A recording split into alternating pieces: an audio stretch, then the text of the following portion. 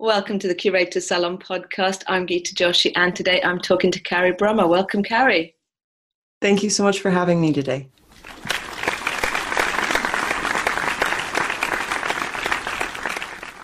It's great to talk to you. We're going to be talking about your project with the US National Archives. How did that all start? I was looking for royalty-free images of Frida Kahlo. She's been so iconic, and this was probably 3 or 4 years ago now, and I really felt called to start portraying women and looking at women who have been noted historically as kind of breaking norms and taking leadership. I was very drawn to these figures. So I was looking for some image of her that I might have the rights to use. And so I started digging around the US National Archives. And while I found some images of her and some other women who were notable, I started to fall into kind of this rabbit hole. There's so much imagery available in the archives. And I happened upon this group of images of women from the 1940s. They were mostly cabbies, and I realized they were being documented because of the shift in gender norms of the time. And they just had these like wonderful smiles. There was an optimism to the photographs. They were, dressed in training and in cabs, posing. And I was just kind of caught up in their energy that I could feel in the photos. And that's when I actually noticed that while they were labeled by their new careers, not a single one had their names included in the documentation. And that was it. That was the moment that I knew it didn't matter about Frida anymore or Amelia Earhart or any of the other images I found. I knew I needed to focus on these women and give them time through my art. So how did you then use the images that you found? I basically printed out a bunch of them and then started playing around, and I did some small scale drawings and was trying to play with composition. And at the same time, I was also still trying to figure out my own voice. I was still trying to figure out what I really wanted to stick to in terms of medium. And I had multiple interests. I like working in embroidery. I love gold leaf, but I also paint in acrylic. And there was something about these images that I realized I could combine all of these things together, and it would allow me to, again, give time and value to these women in a way that I felt that they were not given in this kind of documentation. Were all the images taken in one city, or were they across multiple places? I couldn't quite tell. As I did more research or kind of looked more carefully at the images, I found that some of the medallions actually said Salt Lake City for the cabbie medallions on their clothes, but not all of them were from Salt Lake City. I also had some photographers, and the location was not labeled. So I can only speak to a few of the images for sure that they were in Utah. So how did you choose which ladies to represent in your artwork? It really was an intuitive process. I just kind of picked the images that really spoke to me and that I felt like, they had something to share. And that dictated a lot of the creative process as well. In fact, I pretty much let them tell me what they wanted for color, for design, where they wanted the gold leaf. I'm a very A-type personality, and sometimes that controlling, orderly nature gets in the way of my creative process. I even had a professor in university tell me I murder my paintings because I overworked them. So I know that that's something I have to deal with as a creative. So by asking my painting, or the girl and the woman in the painting, what do you want next? And just sitting there, it allows me a little more freedom and flexibility instead of pre-planning everything and assuming I know what's going to make the painting best before I even finish it, before I even start it, really. And are you working on one at a time, or do you have a few on the go at any given time? Great question. I have to have multiple pieces going on at once. It allows me to feel a sense of play in the work, especially when things get tough or I feel stuck in a piece. I don't like sitting there and waiting until I, hear that answer. I like being able to play with different pieces so that I'm still producing. So how long have you been working on this? Because you said you first visited the archives about 3 or 4 years ago. I started right when I found the images, but I kind of took a break, and I think part of me was actually a little scared that maybe I couldn't do it, or was my skill in the right place. And so I also run a program called Artist Strong. It's an online community for artists, and my background is art education, and I've always loved teaching. But it was kind of at that point when I realized perhaps I was letting my teaching become a crutch and a way to avoid the work I wanted to do. I feel a shift in my work doing this stuff, and I feel like I'm playing bigger and that these stories are valuable to be shared. But it was also a little scary knowing that I was up leveling and there was some discomfort around that. So I would say I really seriously committed to the works about a year ago, but there was kind of this in between of drawing and doing a little bit and working slowly on some of these pieces here and there, but I was treating it more like a hobby when I started. And now you've got so serious, you've got a show coming up as well. Exactly. So I would say end of last year, I applied and found out that the city of Ottawa, where I currently live, they actually have several galleries open, and you can apply to have your work exhibited there, and a jury of peers chooses the work for the shows. And I was very fortunate that people like the work that has already been started, and again, it feels very affirming that I get to now share these women. Part of the final process of the work, too, is I actually give them a name or they tell me what their name is. And so I just feel like now I get to present these women and their stories to a larger public. It's quite interesting because when people look at things in archives, they often want to kind of delve back into the history, particularly when it comes to photographs, really trying to identify the women or putting out, like now we have social media, putting out a call to find out if it was somebody's grandmother and things like that. Have you resisted that side of it, or that was just never something that you felt drawn to do? That's a great question. I didn't really feel drawn to it. And what's happened and what's been interesting is the people who are following my work, they're sharing the stories of their grandmothers.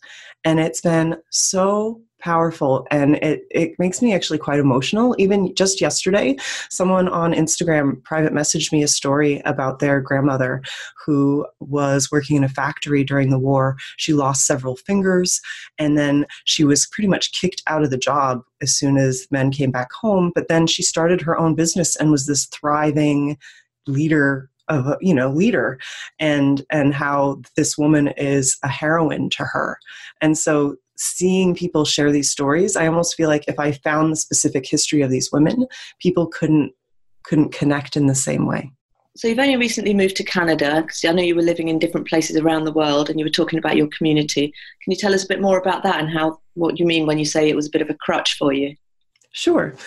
For 9 years, I lived in the Middle East. I moved there pretty much out of university. I had 3 years of teaching in the States, and then I moved to Dubai, United Arab Emirates, and I lived there for 6 years. And then I moved to Muscat, Oman, which is adjacent to the UAE. Not as many people know that country. And what I found while I was over there, I always knew I wanted to be working on my art. And while I was in Dubai, I participated in group shows, but I was still trying to figure out my voice, but I also felt somewhat disconnected from the art world. And I started blogging as a way to share, because I felt like I wasn't doing enough in the classroom and I wasn't reaching enough people. And there were so many adults who had negative associations with art or felt blocked as creatives. And so I felt this need to share.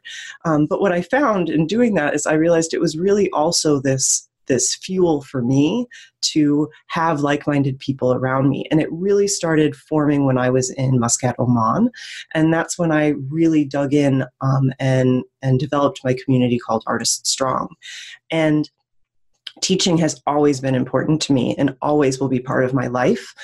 But it's funny because, I mentioned earlier that it became this responsibility that sometimes made me not make art, because it was easier to serve the people in my community than dig into the questions and curiosity I have about finding my voice and figuring out what I wanted to say. And yet, I realized it. And part of the reason I did is this community has grown. There's thousands of people in the Facebook group and on the online through my email newsletter. And what I realized is if I really want to show up for the people in this community I have, I also have to do the work. I have to be doing the things I preach. Otherwise, I'm an imposter. So it really was this affirming moment of, realizing and catching myself about feeling like, okay, I can't just always choose to serve my community. I also have to do this work. And in doing that work, I'm also helping them see the journey of one path to artistic success, that you can choose whichever path you want, but at least you can see I'm trying to do my own work to find what success means to me as an artist too. What's interesting to me about your journey is that you started as an artist, built a community to support other artists and educate them, and then waited for the right project to come along, even if you didn't know that you were actually waiting for it, but a project that resonated with you so deeply that you couldn't not pursue it before you gave yourself the title of artist again. It's interesting because, especially when I was teaching art, there were people who would say some people are just art teachers and some people are practicing artists who also are teachers. And there's kind of a judgment around all of that, that one is better than the other, or you should be working towards a certain label. And I have a very achievement-oriented nature, and I think I also have always been driven to please others, and especially in authority. And so when I can kind of pick up on cues like that, sometimes I'd spend time trying to please or address those kinds of achievements without actually asking myself if that was something I wanted. And I just think part of it's been growing older and not caring as much, and also really being more in tune with myself as a person and really listening to those little cues when I have an intuitive hit that this is something worth investigating. I mean, I started this group of works, as I told you, several years ago, but then I stopped. It was almost, I felt this fear around well, what if I do achieve the way I want to, which sounds kind of silly. But what really happened is a good friend of mine who lives in Scotland, her name's Nikki, she and I were Skyping and having a chat, and she's an artist as well. And I was telling her the story of this work, and she's like, Carrie, why did you stop? You have to keep working on this. And it's like she lit a fire under me. She reminded me why I cared about these stories. And I just immediately started painting again and embroidering into the works. And it just flowed. And that's been it since. I just haven't stopped. So you said the work is a combination of various media. And when we were talking before, you referenced kind of crafts or skill sets that were traditionally taken up by women. So have you had to sort of go back to school to learn certain crafts, or did you always have these skill sets? I grew up with a mother who is totally involved in the arts. She's a dabbler. She's like learned how to weave baskets. She could help like refurbish furniture. She did embroidery. She painted on glass. She did acrylic painting. I mean, anything that you can think of in terms of an artist or craft medium, this woman has done. And so anytime she'd try something, I wanted to try it too. So I was exposed at a very young age to embroidery and beading and things like that. So I always had that interest, and I'd been doing these on the side. I'd been drawing mandalas as a way to relax and kind of meditate. And my mom was like, well, why don't you embroider those? And I was like, why don't I embroider these? That's a great idea. And so that led me back to my embroidery work. And I was doing that at the same time that I fell upon the images in the archives. And so that was one reason working with the embroidery was a natural step. I was already doing it. I've been doing a lot of basic stitching. It's called satin stitching, but it can be very time consuming. And so that led to me knowing I wanted to use the embroidery. I think of embroidery as like women's work traditionally. That's something that women were always historically doing in the home. And I love the idea that it's also kind of in the fine art world labeled as decorative, again, kind of fluff or something that's not as valuable, which again, I think ties to the story of these women being valuable in the label of their career, but not actually documenting their names. And that also at the same time, I was living in the Middle East and touring a lot of mosques, being drawn to a lot of pattern and color, and that I think influenced my use of gold leaf. I was very interested all of a sudden in playing with gold leaf. So I just looked online for some tutorials and started playing. And that's how kind of all three mediums came together. And gold leaf, again, I think can be labeled as craft. And we know in the fine art world that sometimes people have a judgment over media that is labeled craft. And so I like, again, that question of what is valuable, what is worth our time, and what's worth showing. And I like the layers of the media that I've selected also reflecting the story of these women. Yeah, and all the layers of discussion that then prompts as well. So the show in Ottawa, when is that happening?